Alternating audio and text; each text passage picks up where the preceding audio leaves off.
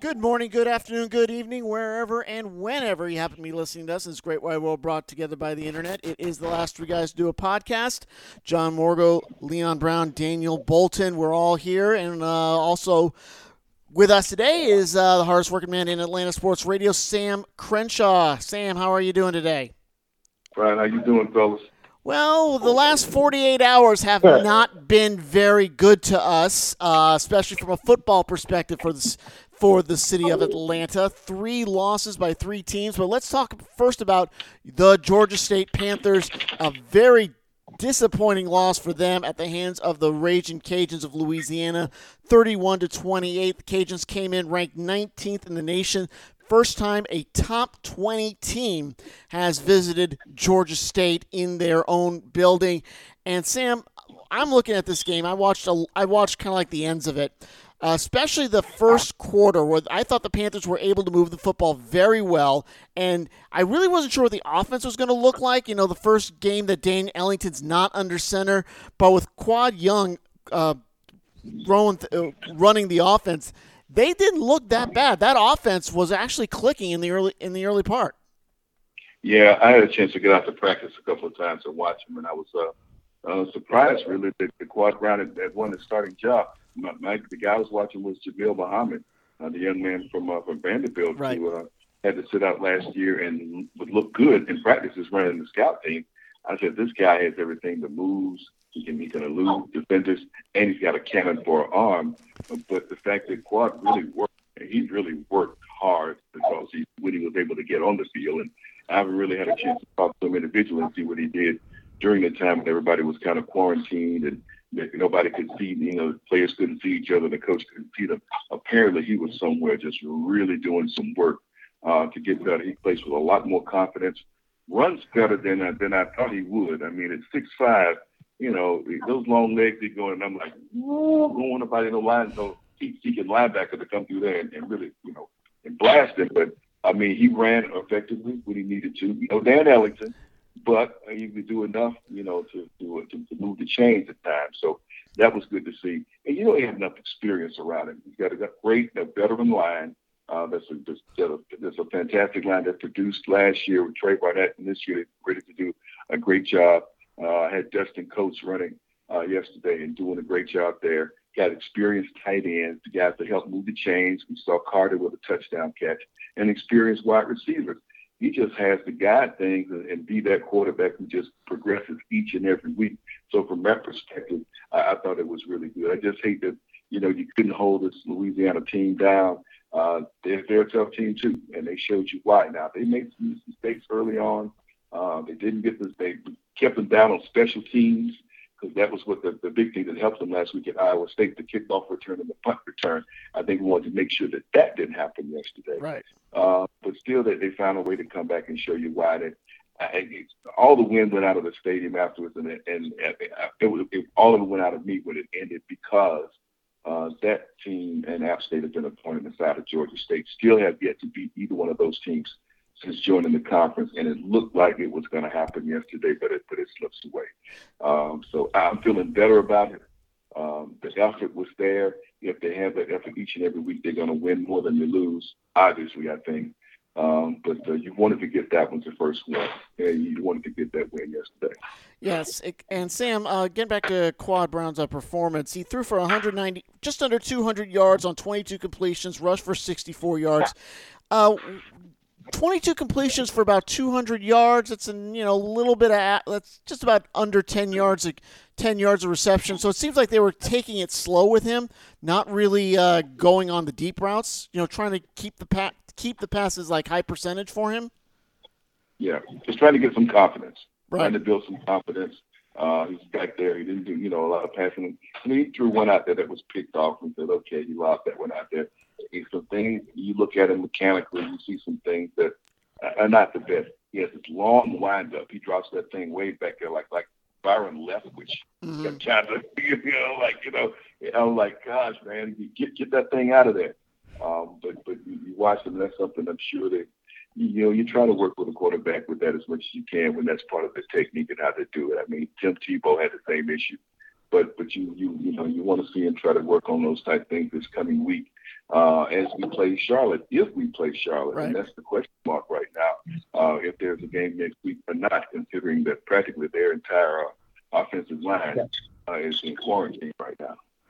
Right. Now, getting to the Panther defense, holding the Cajuns to 31 points, even though they couldn't really stop them in that overtime. Still, there are some pretty glimmers of hope, I think, with that. They did hold them to about 240 yards rushing, 279 yards passing. It's not as the defense seemed to be making some strides from last season.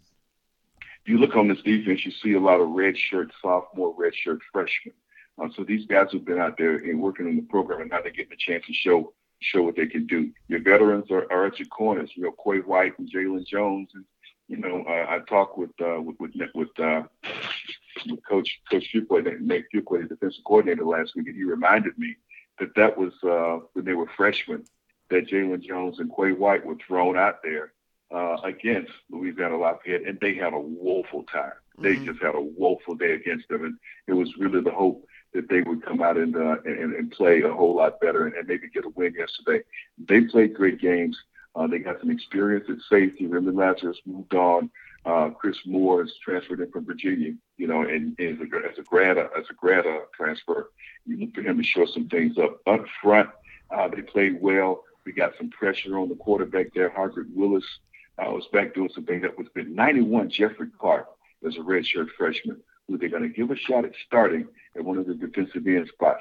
He played very well yesterday and showed he's going to be a factor alongside Dante Wilson and Keem Smith in the middle. Also, the guy I started calling Mighty Mouse yesterday, Tavius Lane. He's like 5'8", and about 5'9", and weighs about $175. But this guy throws it around the field. I mean, he comes at it. He throws his body out there. He made a great solo stop.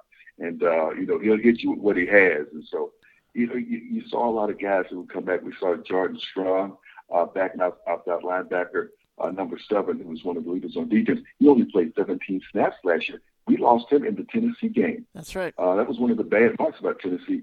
It was good to see him back out there yesterday. So you got a good mix of veteran defensive players, guys who've been back from some injuries, and obviously got guys like Trajan Stevens McQueen and guys like, who do that up front. You look for them to do some things as well at the linebacker position. This defense is going to be good. That was a great test that they went up against yesterday. Spent a little more time on the field in the second half than they did in the first half.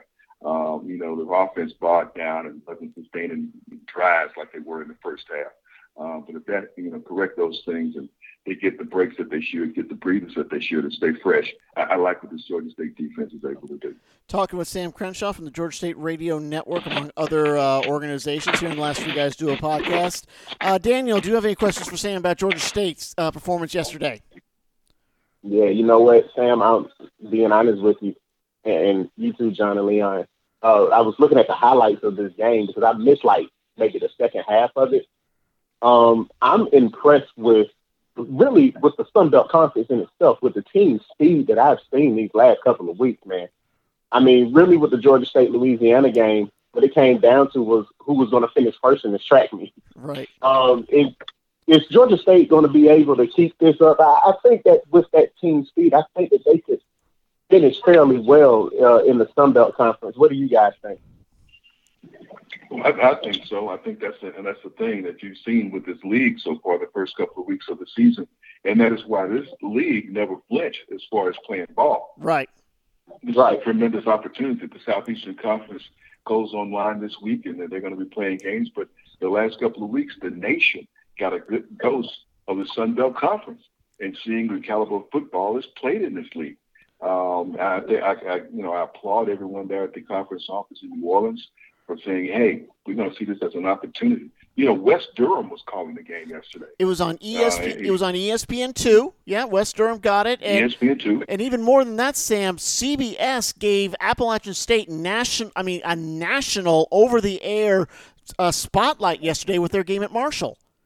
I can't remember. I mean, as much havoc as COVID has done, and you're right, Sam, the Sun Belt saw this as a terrific opportunity to broaden themselves and really get them out to a national audience.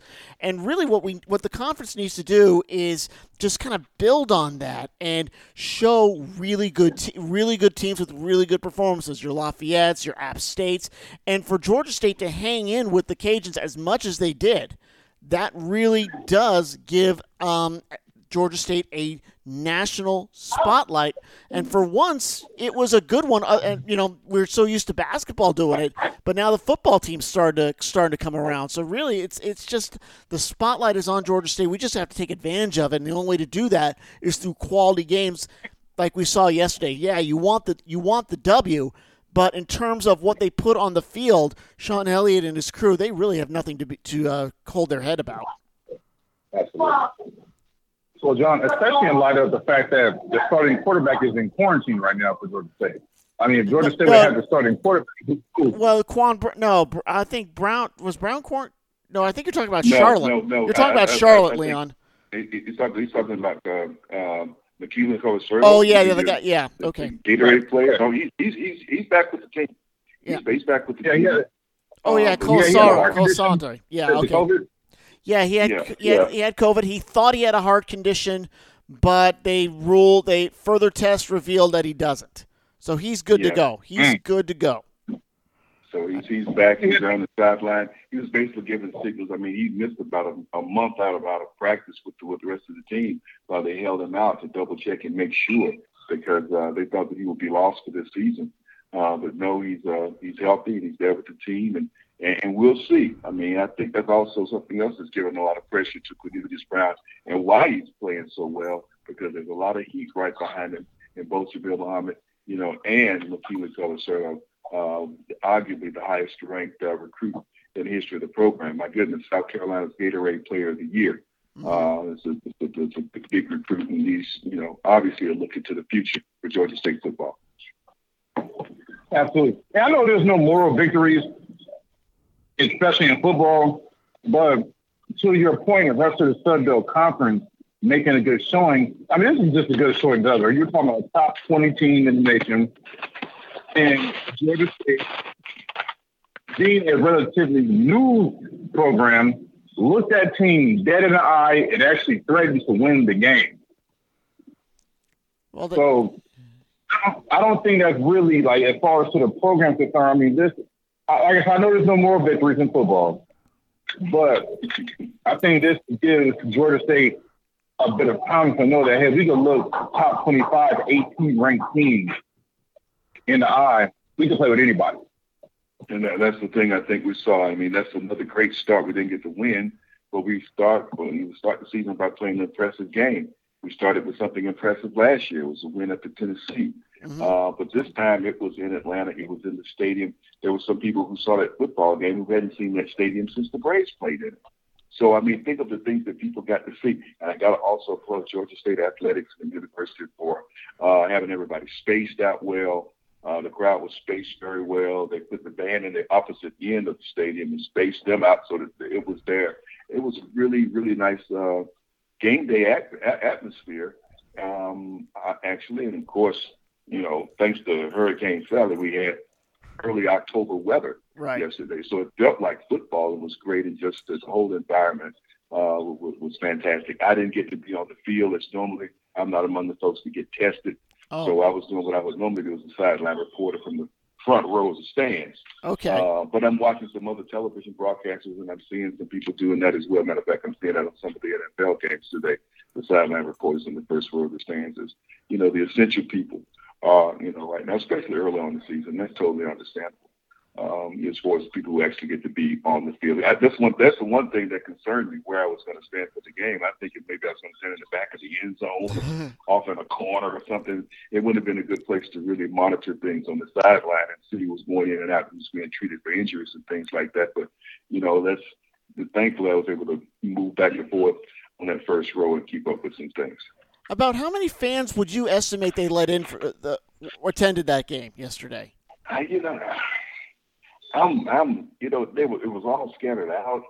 I haven't seen a figure anything that would say that. I've been looking for something, and I hate to guess, and be off with it Mm-hmm. because of a place that big. I don't know how you really figure those things out. I'd probably say maybe about 5,000. Okay. Somewhere that maybe under maybe 4,500, 5,000. If you scattered everybody out, maybe was there. But everybody had distance. Nobody was sitting on top of each other. And then you had the other levels. If you wanted to go up another level, Right. they don't let people sit up there as well. Whatever your comfort level is, wherever you're comfortable doing it. But there was no buying tickets at the gate on game day. Everything's done in advance, just like everything else. Anything else you get a ticket for, even high school games these days, that's all done online and your concessions and everything. So it was still a good environment. Hopefully people watch it at home if they want to come out the next game when East Carolina comes to play. That should be a good ball game too. Looking forward to it in a couple of weeks when East Carolina comes in. But going over to this game at Charlotte next week, how is Georgia State going to approach preparing for a game that they may not play? What kind of goes into that? You know what? You go ahead and do what you've been doing. I mean, that's all you can do. You just get your tape, get your video, and see what you can from the game that they did play. You do have something to study. Mm-hmm. But the whole thing is you're listening and watching. But you know what? It's kind of like everything else right now. And I know that Coach Elliott last week on his conference call, I asked him a question. I said, Coach, what is the toughest thing? What is the toughest thing been about what you guys are doing right now and this season and what you've had to approach it? And so the toughest thing, has been just the unpredictability and the uncertainty. Right. I'm a football coach. I'm a control freak. Yes. He's used to knowing things are gonna happen, and just the uncertainty as to which players. He said, we're gonna test our players this week 72 hours before the game. We don't know what kind of news I might get late Friday night or early Saturday morning. I hope I don't get any bad news, but that's just it. Just this air of uncertainty under the whole thing. And thankfully, we are playing. Mm-hmm. Because you go back here a couple of months and we didn't think we would be here, folks. No, we didn't. We didn't think we'd be playing games, but it's happening. We're having to be smart and go out and and realize and respect the virus, not fear it, and still go out and enjoy ourselves and just be smart about it. But I think that's what we saw yesterday and over Georgia Tech and places where people, still went out to enjoy football. We had two great college football games in town yesterday with some really good teams. A couple of teams that are known and were nationally ranked, and a couple of teams that are on decline, and finding their way. And so I think it was a great opportunity for people to get out yesterday either at Georgia State or Georgia Tech and enjoy a college football game, because right now we can't go inside for anything at Mercedes-Benz, Mm-hmm. soccer, or the NFL. And both of them are kind of, Yeah, exactly. Both of them leave a lot to be desired right now. But you still would want the choice and opportunity to go and see it if you could. So I thought that Saturday was really, really neat day. Really the question for the Sun Belt is how do you build on this? Because last weekend is kind of an anomaly. All the ACC teams were playing non-conference games. The SEC ramps up next weekend, so that's going to take a lot of the publicity away from the Sun Belt. So if you're the Sun Belt Conference, how do you think about trying to take advantage and build on what just transpired this weekend? Well, you want to make sure when your teams, you capitalize on all the games that you have, first of all, because now with the SEC coming on and the Big Ten's going to play and Pac-12's going to follow, you're going to get fewer of these opportunities right on ESPNU and ESPN2. And to me, those are the games that are your showcase games now as these other conferences come on and get the big spots on those. And maybe by the middle of October, most of the Sun Belt games will be back on, ESPN Plus or ESPN3. Right. So, but right now you want to put your best foot forward, play your best ball, and work your social, and also your possible recruits. Let them know, hey, we play this kind of football here in the Sun Belt. You want to come and be a part of it. look at the facilities. A place like Appalachian State, they lost yesterday. They did a ton of upgrades to their stadium, to Kid Brewer Stadium, which already is pretty impressive. The most impressive thing for me at the Kid Brewer Stadium at App State is in the restroom in the press box. The fixtures are gold. They got gold fixtures. Nice. Man. Gold fixtures with that on them. And I asked the guy, I said, man, y'all got gold, thing in the bathroom. What is it? Well, when you beat Michigan, the booster money comes out of the sky. Yeah, exactly. Okay. So that's what y'all did with that money. Exactly. Y'all put gold fixtures in the latrine. Nice going. Nice. Yeah, how about that? I'd seen that anywhere before. So I think just to showcase your teams doing their best on those games and make sure you're getting the word out to the people who you're recruiting, and I think that's been a great recruiting tool for all of the schools in the conference to play the way they have. But my goodness, we have got Coastal Carolina that's been on, playing a Friday night game. Mm-hmm. People get to see the teal turf. They go out to Kansas and beat the Man in the Hat for the second straight year. Right. Impressive thing. It's very impressive.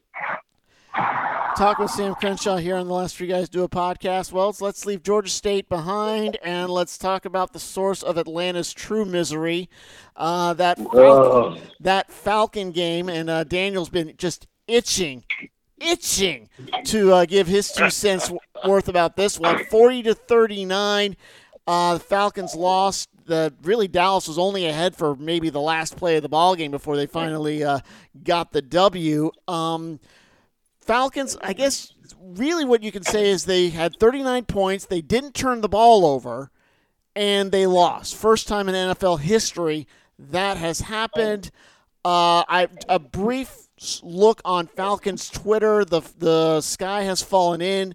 Dan Quinn's hot seat is Death Valley hot. I mean, first of all, Sam, now that we've had about an hour or two to finally digest this, let's get the initial reactions out of the way. Let's get the emotional reactions out of the way. Where do the Falcons go from here? And should Dan Quinn be roaming the sidelines Sunday when the Bears come in? Wow, that's a tough question. I know a lot of people in town would say definitely not. Right. I think we start with the special teams coach. My goodness. I mean, Buford High School would know the minute you kick it outside, kick, jump on it. Yes. It has to roll 10 yards for the kicking team, not for you. Right. Stand there and watch it. That was mind-boggling. That's my goodness. That's going to play on everybody's highlight reel from coast to coast tonight. Mm-hmm. And what are they thinking? So to me, that was just it made it even worse. Bad enough that it got to the point where that was the thing that would make it, all the roof told to fall in. This did things that they needed to do defensively. They didn't really take away Ezekiel Elliott, but they held him on 100 yards. And you figured if you're going to do that, then you're going to force Dak Prescott to have to beat you.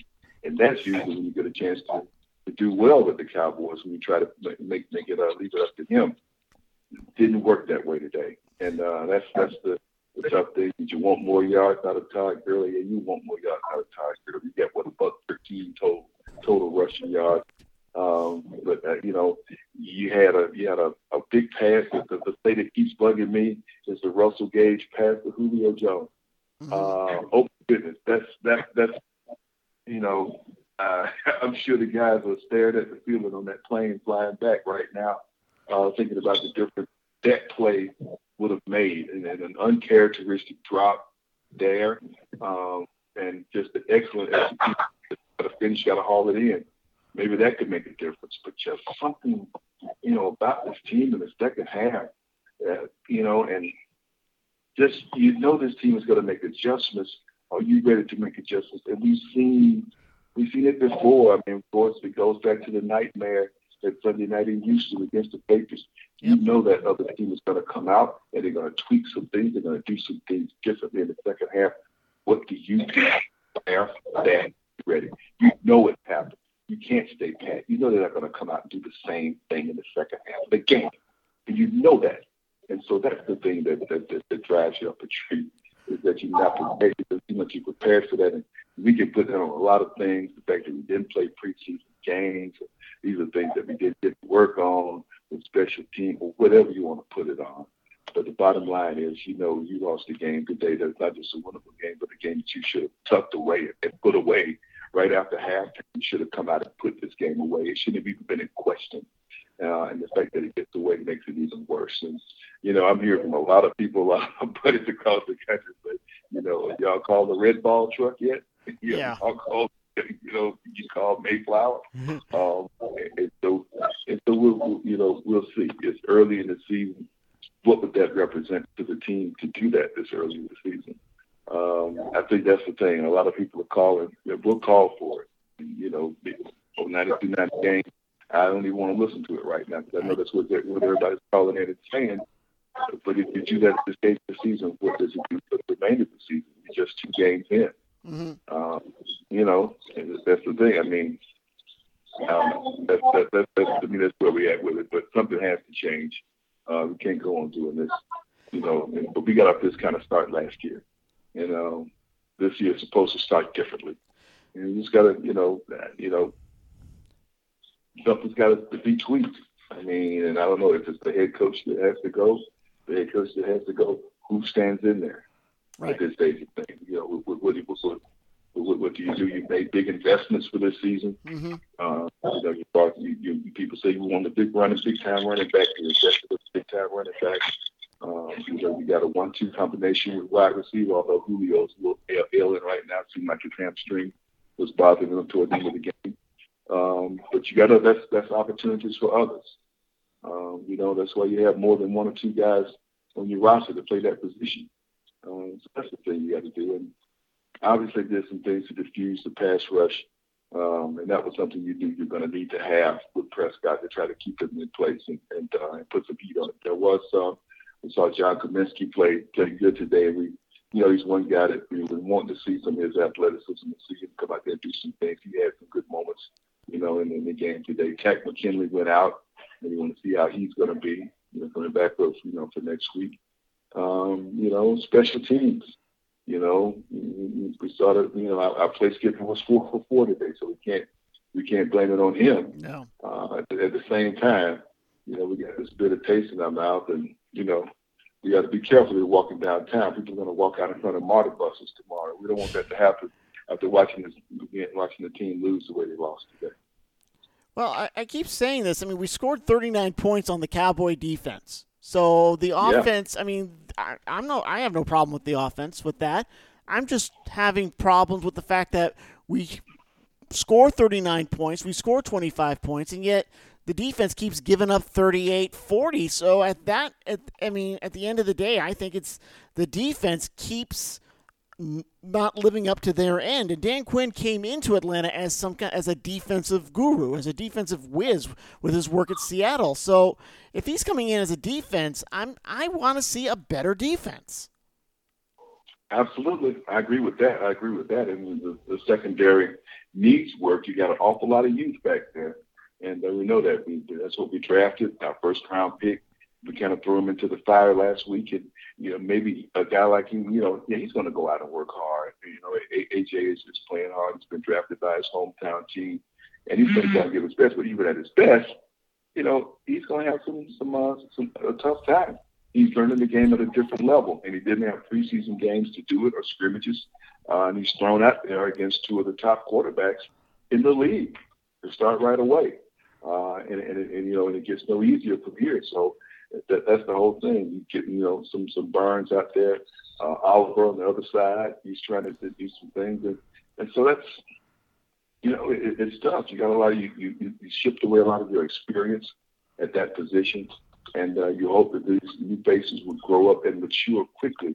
And, just got to be doing it against a very difficult schedule this year. Mm-hmm. Talking with Sam Crenshaw. Daniel, do you got something for him about the Falcons? We're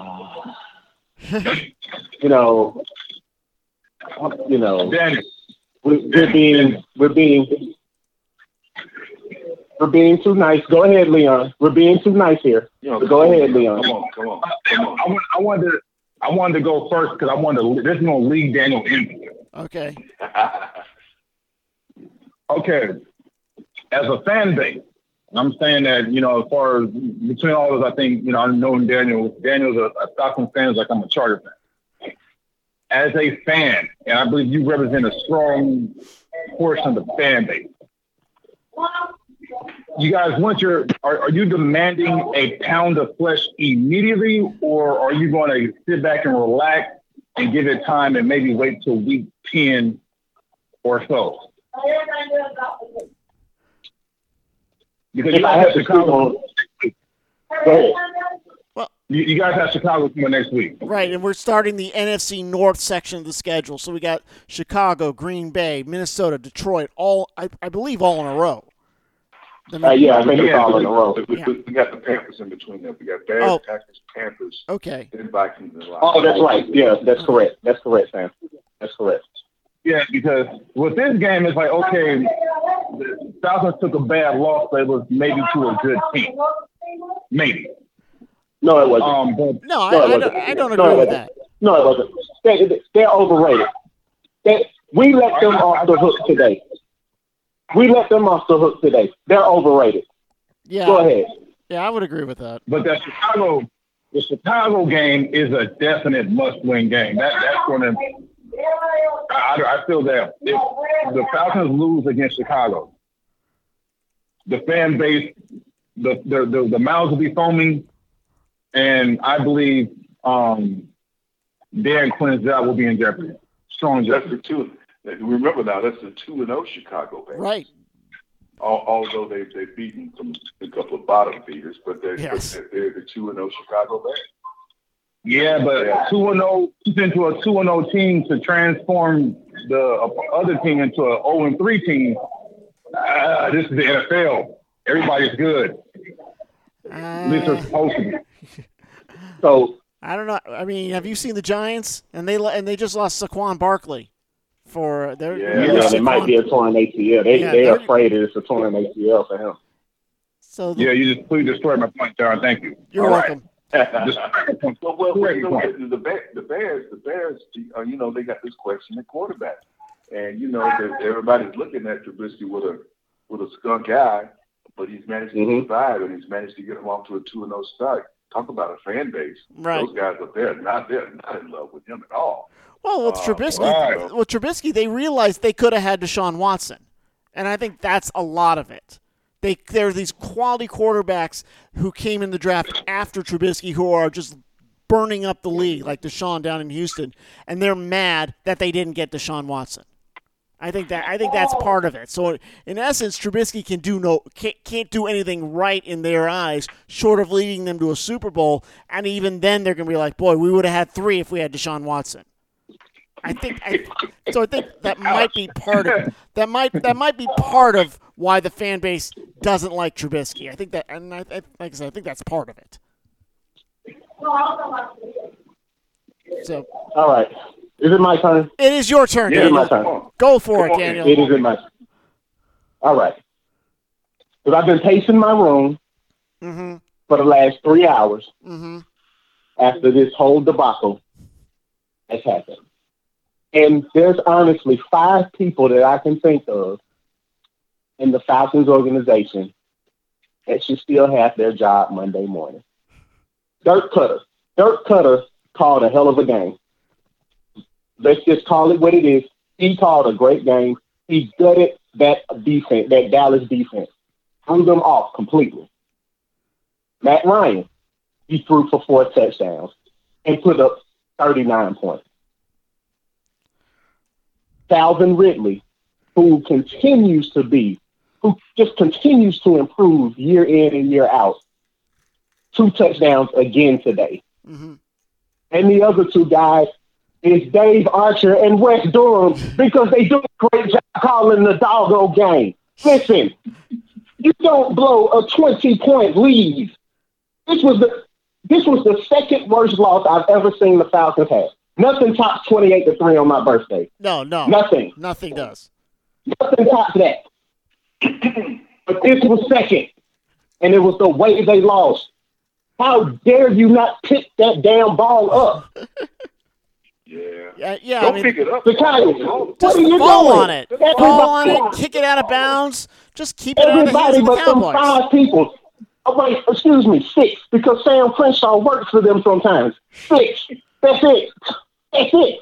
Okay? That's it. Everybody else can go. Everybody else can go. Dan Quinn can go. But the first man they need to get rid of is that special teams coordinator. Yes. Because he had to be the one to tell them, Yeah. don't pick that ball up, wait 10 yards. I mean, Raheem Morris. Raheem What are we Morris. doing? What are we doing? He fell What on are we the doing sword. on defense?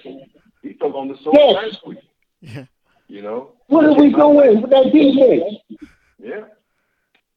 What are we doing on defense? And on media day, he came out and fell on the sword and said it was on me. You know, that's exactly what he said to the media last week. And I wonder what he will say this week, or if he will even come up to speak this week. Sam, I don't know what he could say. I don't know what he could say. I really don't know. That was an embarrassing loss today. Well, That was embarrassing. And I know it's week 2. But losses like that can affect your whole season. mm-hmm. It can either turn things around or it can make you go to 3-13. And 2 stats that happened today. First time ever. Do y'all realize this? First time ever that Matt Ryan has started the season 0-2. Yes. First time ever. Mm-hmm. We have never started the season 0-2 under Matt Ryan. Here's another stat for you. Dak Prescott is the first quarterback in NFL history to throw for 400 yards and run for 3 touchdowns. Wow. Not throw for 3 touchdowns, run for 3 scores. Run. Mm-hmm. Run. Right. Yeah. 39-24 with about 6 minutes to go, and you can't finish it off. This is exactly why we're the laughing stock of the NFL. And they call the Dallas Cowboys an accident waiting to happen. Ain't that what Stephen A. Smith said? No, the Atlanta Falcons are the accident that does happen. That's what that is. That's how I feel about them today. They need to get this together.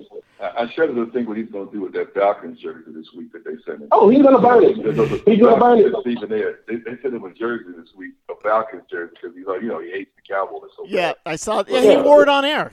I think what was it Friday? He wore He's it. going to have a headache. He's going to have a headache tomorrow. Oh, it's not going to be a good day for him tomorrow. Oh, man. Daniel, It's not going to be a good day for him. Daniel, Oh, God. in your analysis, you neglected Hayden Hurst, who had a great game. 5 catches, 70 yards, and a touchdown. Okay, he can keep his job. Yes. He can keep his job. Right. Yeah. Who else? None of the Tower Boys or the Water Boys need to keep their jobs because obviously they did something wrong. Had a good day. I don't know. Lil kind of had a good day today too. He was up for this game. He did pretty good today. You know, Deion Jones was all over the place as well. Mm-hmm. You know, and it's just I just don't get it. I just don't get it with this team. Dallas, we let Dallas off the hook today. Oh yes. No. We handed them a gift, and it could eventually cost us. Listen, you can say what you want about the Dallas Cowboys. Yes, they have the speed, they have the athleticism, they have this and they have that. We stopped Ezekiel Elliott. He was a non-factor in this game. Prescott got his, but he was mostly getting his when they were running the no-huddle offense. And sometimes you can throw a defense off when you're doing that. But my goodness, that was just mind-boggling, man. It was. It was heartbreaking. And everybody in the city of Atlanta, like you said, Sam, show up downtown tomorrow talking that mess about what happened. I wouldn't do it. I wouldn't do it if you're not a Falcons fan, okay? Just don't do it. Yeah. That's going to be a tough week. And I mean, that's the thing. A lot of people were down after last week against Seattle and what they saw. To have the team get off to the start they got off to today, to me, it was a different week. And people would say, okay, remember there is something to this thing this early in the season and the things the team didn't get to do. Maybe we should give the team the first quarter of the season, the first 4 games, before a team really establishes its identity. And so you think about the way the schedule is. This team should be 1-1 right now with the Chicago Bears coming in here. And a segment of their schedule that they should do reasonably well with, considering they got the Panthers a couple of games, they got the Lions thrown in there. Sure, they got the Packers and Vikings in there too, but this should be a segment of the schedule that they should be able to do well with if they had gotten the win today. Right. Now it brings a whole different type of pressure on this team going into the Chicago game, where they should have been going to that game looking to go 2-1 before they face Green Bay.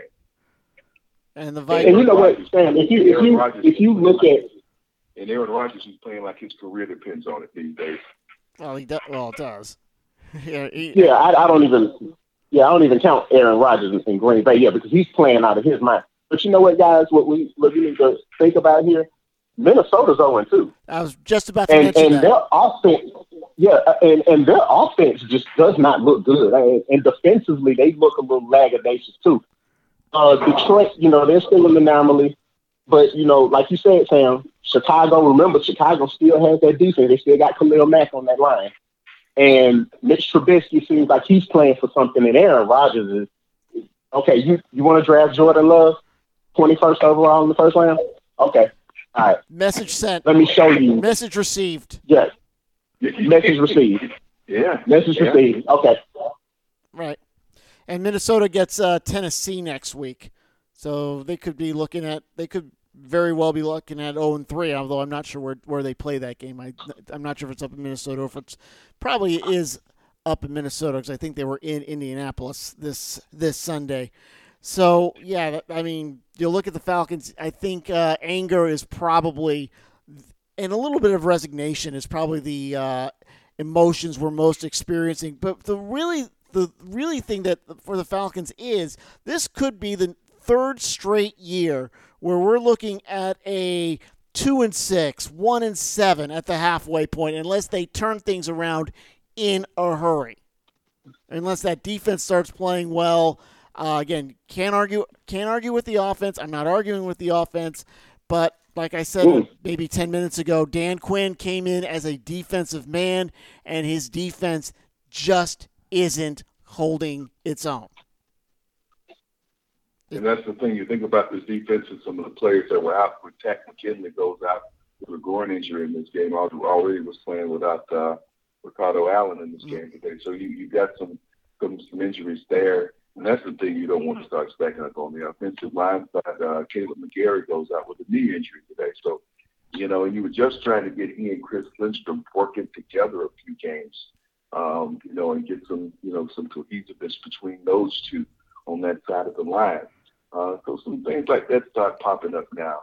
In addition to losing some games, losing a game that you should have won, now you got some people who question marks for their availability, going forward. Now look at the offensive line, because I always go back, and that's the thing that's hard to do. The Super Bowl year, the team out that O-line started each and every game that year, and the further we get away from that season, the more and more you appreciate that fact, because not everybody gets to do that. And here we are now, two weeks in, and last year Lindstrom went down early, and here we are with McGarry down. So we're watching to see how long he may be down. If he misses next week's game, or just how long it may be. But those are things you don't want to start happening with this team. Julio Jones, you don't know if he's going to be slowed down, because that hamstring is going to continue to bother him and limit his availability or limit his playmaking ability. That's the other thing you watch for, too. All right, Sam, I appreciate your insight as always. Maybe we took this a little bit longer than I wanted, but I just wanted to get your insights on Georgia State and the Falcons. We'll check in with you in a couple weeks. Hopefully the Panthers can get things turned around next week against Charlotte, and we'll see you in a couple weeks when the Sun Belt schedule really gets going. I appreciate you calling in as always. Yes, always. Sam, thanks, man. Thanks a lot for letting me hang out with you, all right? No problem, Sam. Always a pleasure talking to you. Sir. That was Sam. No problem, Sam. Stay safe. Keep your hands washed. We will, Sam. Thank you. Yes, sir. Thank you so much, Sam Crenshaw, again from a lot of places. here on the Last Three Guys Do a Podcast. John Morgo, Daniel Bolton, and Leon Brown. Let's get to Leon because I really want to get his impression on this. The Chargers and the Chiefs, they're tied at 17. But Leon, the big story: Justin Herbert is your starter. Tyrod Taylor hurt, and Herbert holding his own in this one. I mean, what is your impression on the rookie from Oregon? Well, we got Tyrod Taylor with a chest injury, which he came out with the team, but he was ruled not to return after the first half. But I am very impressed with our rookie. If he can pull out this victory, we have a quarterback controversy on our hands, everybody. Yep. I mean, this right here would be maybe one of the largest victories, even though it's a regular season game. But this victory, if the Chargers can hold on, will be the biggest victory that we've had in 2 years. Mm-hmm. Yep. So I would agree with that. Yeah, I'm definitely impressed with what I'm seeing. I mean, I like 6'5", 220. I like that. I just want to see my team win. I'm not really too much into the cosmetics of it. I just want to see a W at the end of it. As someone who represents as a lifelong Charger fan, I believe my opinion speaks for a lot of people that we are starving for progress. We're like, I don't like to compare these two, but the Chargers are likened to a certain degree to Los Angeles Clippers. Except for we actually been to the Super Bowl and we made it past the second round. But at the same time, as of recent, we haven't gotten much accomplished. So, I just want to see accomplishment. I want to see progress. And I want to see just forward thinking in our team. And a win against the Chiefs, and I say it right, the Chiefs will be a great start in the right direction. Well, and 2-0 will look very beautiful, even though it'll be an ugly 2-0 because that game that we won last week was as ugly as it comes, but it was a W. Well, I'm looking over Justin Herbert's stats, and he just completed a 19-yard pass to Henry where he had to duck under a blitzing Kansas City lineman and still complete that pass. He's got almost, and he should break this mark, he's got almost 300 yards passing. He's at 285 right now. I think it's a lock he'll get to 300. He's already gotten a touchdown, has thrown a pick, but still 300 yards passing in your opener, your debut against the Chiefs. This man looks pretty good. And if I'm Tyrod Taylor, I think I've been Wally pipped. Yeah, it looked like it's going to happen again to Tyrod. He was kind of, and I believe that, do I like Justin Herbert? I do. Do I like the job that he's performing for my team? I do. But from a fan's point of view, I think it's real dirty on how they did Tyrod Taylor. They did him like this in Cleveland, which they put him. He took this man in 2017, I believe, or was it 2017? Took the Bills to the playoffs for the first time since Jim Kelly did it. And I'm not being funny. Mm-hmm. And then his reward was he was traded to the Cleveland Browns, which he was seemingly given a great offense around him, but as soon as he hurt himself, or before that, they drafted Baker Mayfield the first round, first pick. So he knew his job was in jeopardy immediately.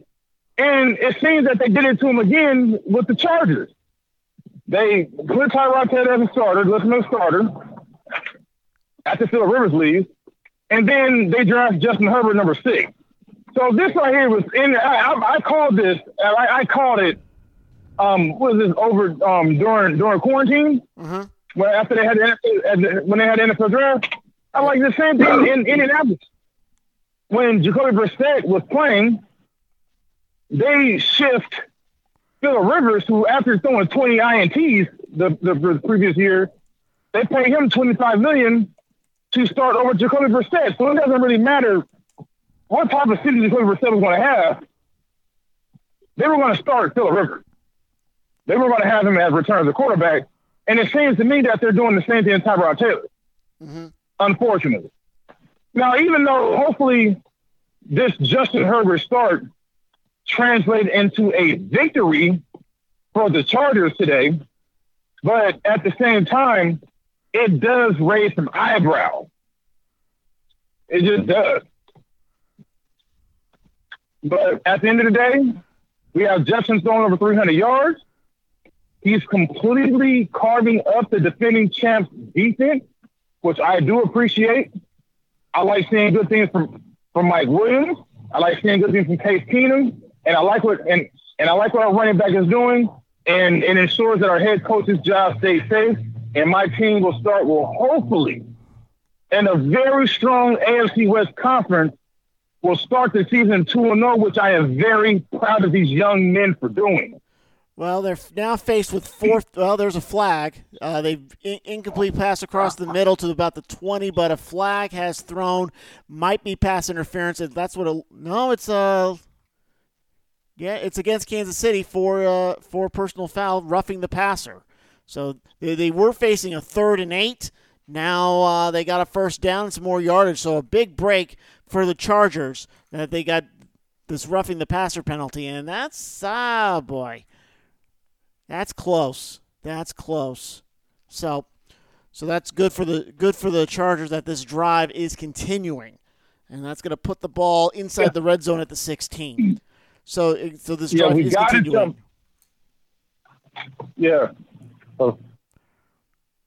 We have to jump on the Chiefs because, as we know, the Chiefs offense. Go ahead.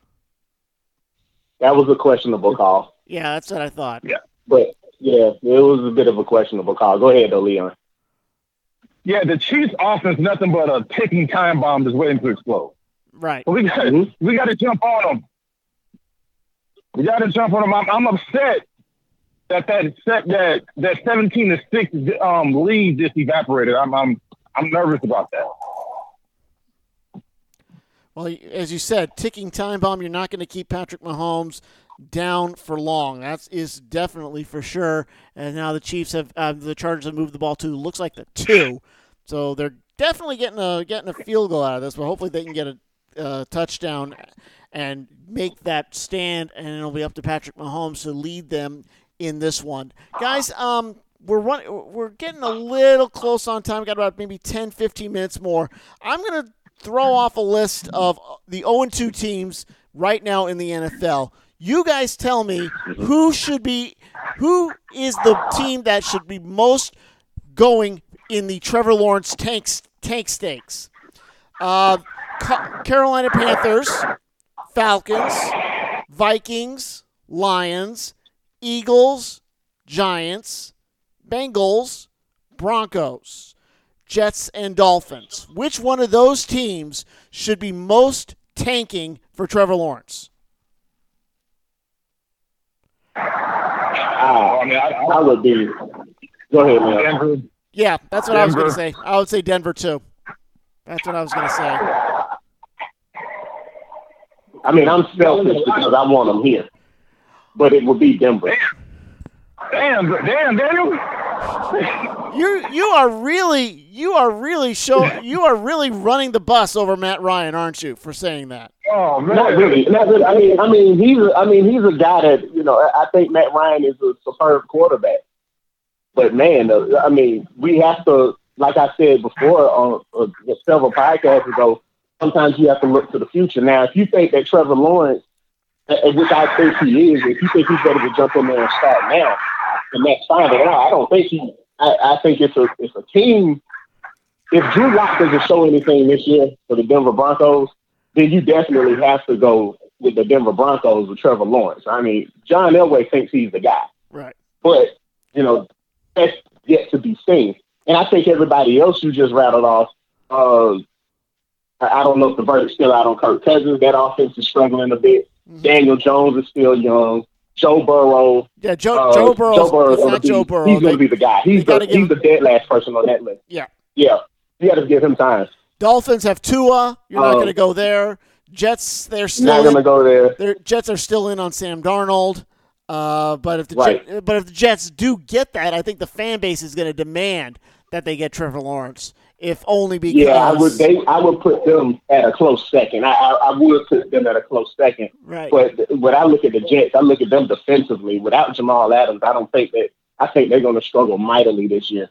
But I mean, being unselfish, because you just can't pass up on a pick like Trevor Lawrence, right? I don't think if you're any team you want to pick up on nothing against Matt Ryan, but you really don't want to pick up on some. I mean, you could do what you did to Aaron Rodgers. Right. Develop him for 2 years, maybe 3 years. Let him get acclimated in the system, and bam, you plug him in there.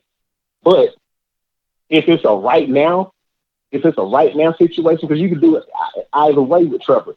If it's a right now situation, I would choose either Denver or the Jets, because I think that they're having probably the most problems when you look at the quarterback situation. And Sam Darnold, yeah, you're right, John. That fan base will probably don't want to see him under center anymore right now. So, it would be on my top of my list. It'll be Denver, but considering the fact that we still have to give Drew Lock a chance, yeah. But Denver, then the Jets. But if I was being selfish, he can come here. He can come here. That would really that would energize the fan base. With Clemson only 2 hours away, definitely would. And there are a lot of Clemson fans here in Metro Atlanta. The Chargers just made a field goal. They were unable to convert, having it inside the 5, but they do have points. However, you're giving Patrick Mahomes the ball with 2:30 left and knowing that you need a touchdown to win. So the Bolts defense has to really step up. We're kind of coming into the last home stretch here for this edition, for the last few guys do a podcast. Got about 7 more minutes. Leon, we got to talk some NBA. Your Lakers 1-0 over the Nuggets.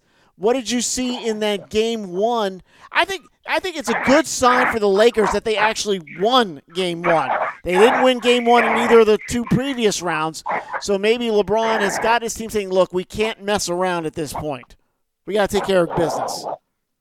Well, you got to look at what did the Lakers have for dinner that night? Nuggets. Yep, they had chicken nuggets. That night. We had nuggets. Mm-hmm.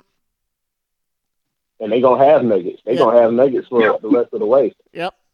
Yeah, absolutely. First of all, you have LeBron James and AD are the first duo to average 25 and 10 in almost 50 years. Apiece. They're doing whatever they want to do out there during the playoff. Now, I like Jokic. I think Jokic is probably, if he's not the best big man in the league, he's definitely top 3 alongside Joel Embiid and Giannis. Out of people. He's definitely right there. I mean, he made the Clippers look foolish.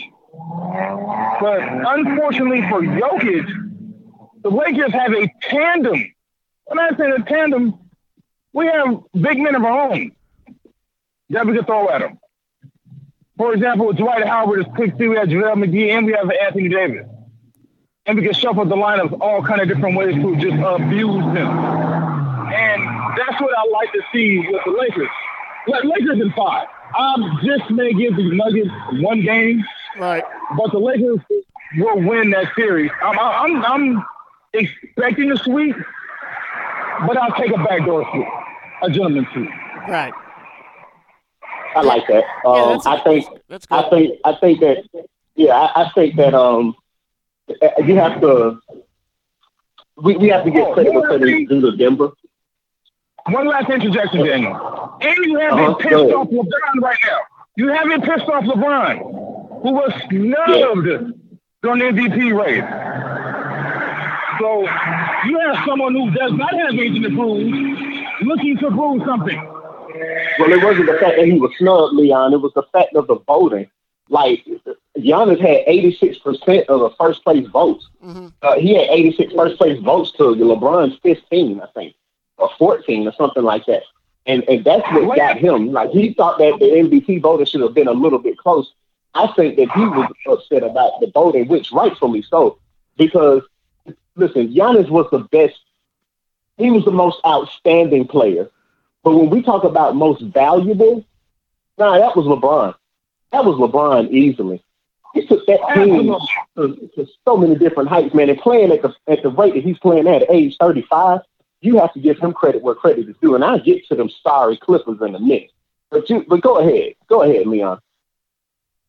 Oh, yeah, I'm going to get on them, too. Because, listen, like I said, not taking nothing away from Denver, okay? Denver has done this twice. The first team in NBA history to come back from a 3-1 deficit twice in the same playoff, okay? Congratulations to them. But they are highly mismatched against the Lakers team, who now has the NBA championship is like right there in their grasp. They just have to keep playing the way that they play, right? The Clippers would have been their stopping point. The Clippers would have been their stopping point. But guess what? The Clippers clipped again. The Clippers gone Clipper, right? Mm-hmm. They just can't get to the Western Conference Finals. This team has never done it in the 49 years that they've existed, that they've played in the NBA. They have never gotten to a conference final. And when you have Kawhi Leonard, Paul George, and you got two men that are 6 men of the year candidates, and you can't get past Denver, you can't win one of those 3 games, there's a problem. There's a problem. Paul George, you need to step it up. And listen, there are not enough fingers in the world to point the blame at. But if you only had 2 fingers in the world, there's 2 guys you easily put the blame at. Doc Rivers and Kawhi Leonard. Kawhi Leonard was the best player on that team, and he did not show up. He did not show up for Game 7. Doc Rivers, you can't. What's up with everybody blowing leads? I turned that game on in the second quarter, and the Clippers had a 16-point lead. So I was like, okay, this is good for them. I turned back to Monday Night Football. That's what I did. That's what I did. And I think a lot of people did that. And maybe the Clippers did that. It wasn't just that they blew a lead, John. John, it wasn't just they blew a lead. They blew a 16-point lead and lost by 15 points. Right. A 30-point turnaround. Yeah. And it was like I told y'all. Go ahead, Leon. Yeah, you can't just blow a double-digit lead and lose by double digits in the same game. I mean, this is the NBA. Right. So I think I blame Doc Rivers for even having Paul George out there. I blame him for that. I mean, when you have a man that has a wide open 3-pointer in the corner, he's in the NBA and he shoots and clanks off the side of the backboard in a deciding Game 7. Sometimes Doc Rivers, you gotta pull the plug when you gotta pull the plug. I know it sounds messed up to get on Paul George like that, but if I'm the Clippers, I'm on the phone with the Hawks. Mm-hmm. And I believe that a trade for Cam Reddish and if I'm the Hawks, I don't give up that much. I give up 3 second-round draft picks and cash considerations for Paul George to replace Vince Carter as a mentoring role on the Hawks. And Paul George's job will be to tell the Hawks what not to do. Right. If you don't want to be like me and not win a playoff series, well, Paul George has now advanced past the first round in 6 years. 6 years. So it's safe to say that Paul George is, would you call Paul George an NBA superstar at this point? No. He's a star. No. He's a star. He ain't no superstar, though. Because, see, superstars don't play like that. No, they don't. No. They don't play like that. Yeah. Paul George is made like a C.J. McCullough, Chris Middleton, John Collins. Paul George is tradable. Would you place Russell Westbrook above Paul George? Because I mean, talk about players whose stock is falling. They about even. They're about even. To me, they are. To me, they're about even. But here's where Russell Westbrook gets away with it. He's with James Harden. So he's not really, James Harden is, when you look at James Harden and Kawhi Leonard, he could bounce off of Paul George and Paul George and bounce off of Kawhi Leonard, if you know what I mean. With James Harden, he's the primary ball holder. Okay? He's Mr. ISO all day long, and he's going to take that shot 100% of the time. Kawhi Leonard's skill set is not for him to sometimes take that last shot. He can bounce that off to Paul George, and George can take that last shot, and he's capable of knocking that down. We've seen it in Indiana. So he's capable of doing it. But when you look at those two pairs, it's just two different things. Because we've already seen what Russell Westbrook can do when he has a team of his own. He can't move past the first round. Right. So he has to team up with another superstar. But it seems to me Paul George needs 2 or 3 more. Because he is showing up. He's just not there. He's just not there at all. I mean, who named him Playoff Pete? Who named him that? Probably his agent. He named himself. Hey. My God, you mean Pandemic Pete? I heard rumblings though. I've heard this for real. I've heard rumblings that the Lakers are potentially in the running for Russell Westbrook. That the Lakers are willing to offer Danny Green and Kentavious Caldwell Pope in exchange for Russell Westbrook. I think it might be. I think it might be best to ask you. How do you feel about that? I've heard Chris Paul's name come up in that too. I've heard Chris Paul's name come up out of there too. But I think Chris Paul would be a better fit for the Lakers than I do Russell Westbrook. Yeah, but what would we do with Rondo? I mean, Rondo is performing. And unless those two have a sit down with one another and worked out, and because these guys are like decades. Well, I mean, Rondo spitting Chris Paul's face 2 years ago and punched him in the face.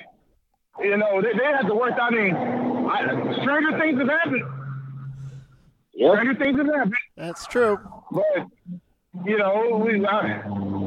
I think that Chris Paul is much more needed in Milwaukee. Yeah. No, you're right.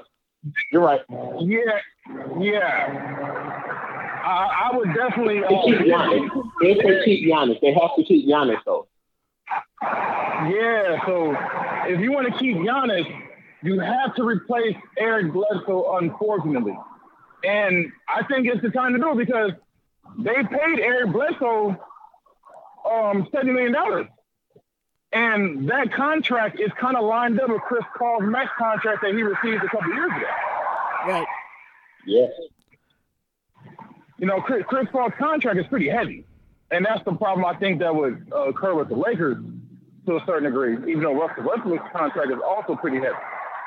But Leon, I don't mean to interrupt you, Leon, but you would be highly upset right now if you saw what just happened. Pat Mahomes on 3rd and 20 converted a 22-yard run, setting them up in field goal range. But they don't need a field goal. They need a field goal to tie. Patrick Mahomes is not thinking field goal at this point. He's thinking 6. Nope. He's thinking 6. Yeah. Yeah, as a Charger fan, I'll be highly upset, but I wouldn't be highly surprised. Right. If we lose it, I'm not gonna lie to you. I'm kind of where you are as a Falcons fan. Like I've become, under Phillip Rivers, you become jaded to disappointment. Mm-hmm.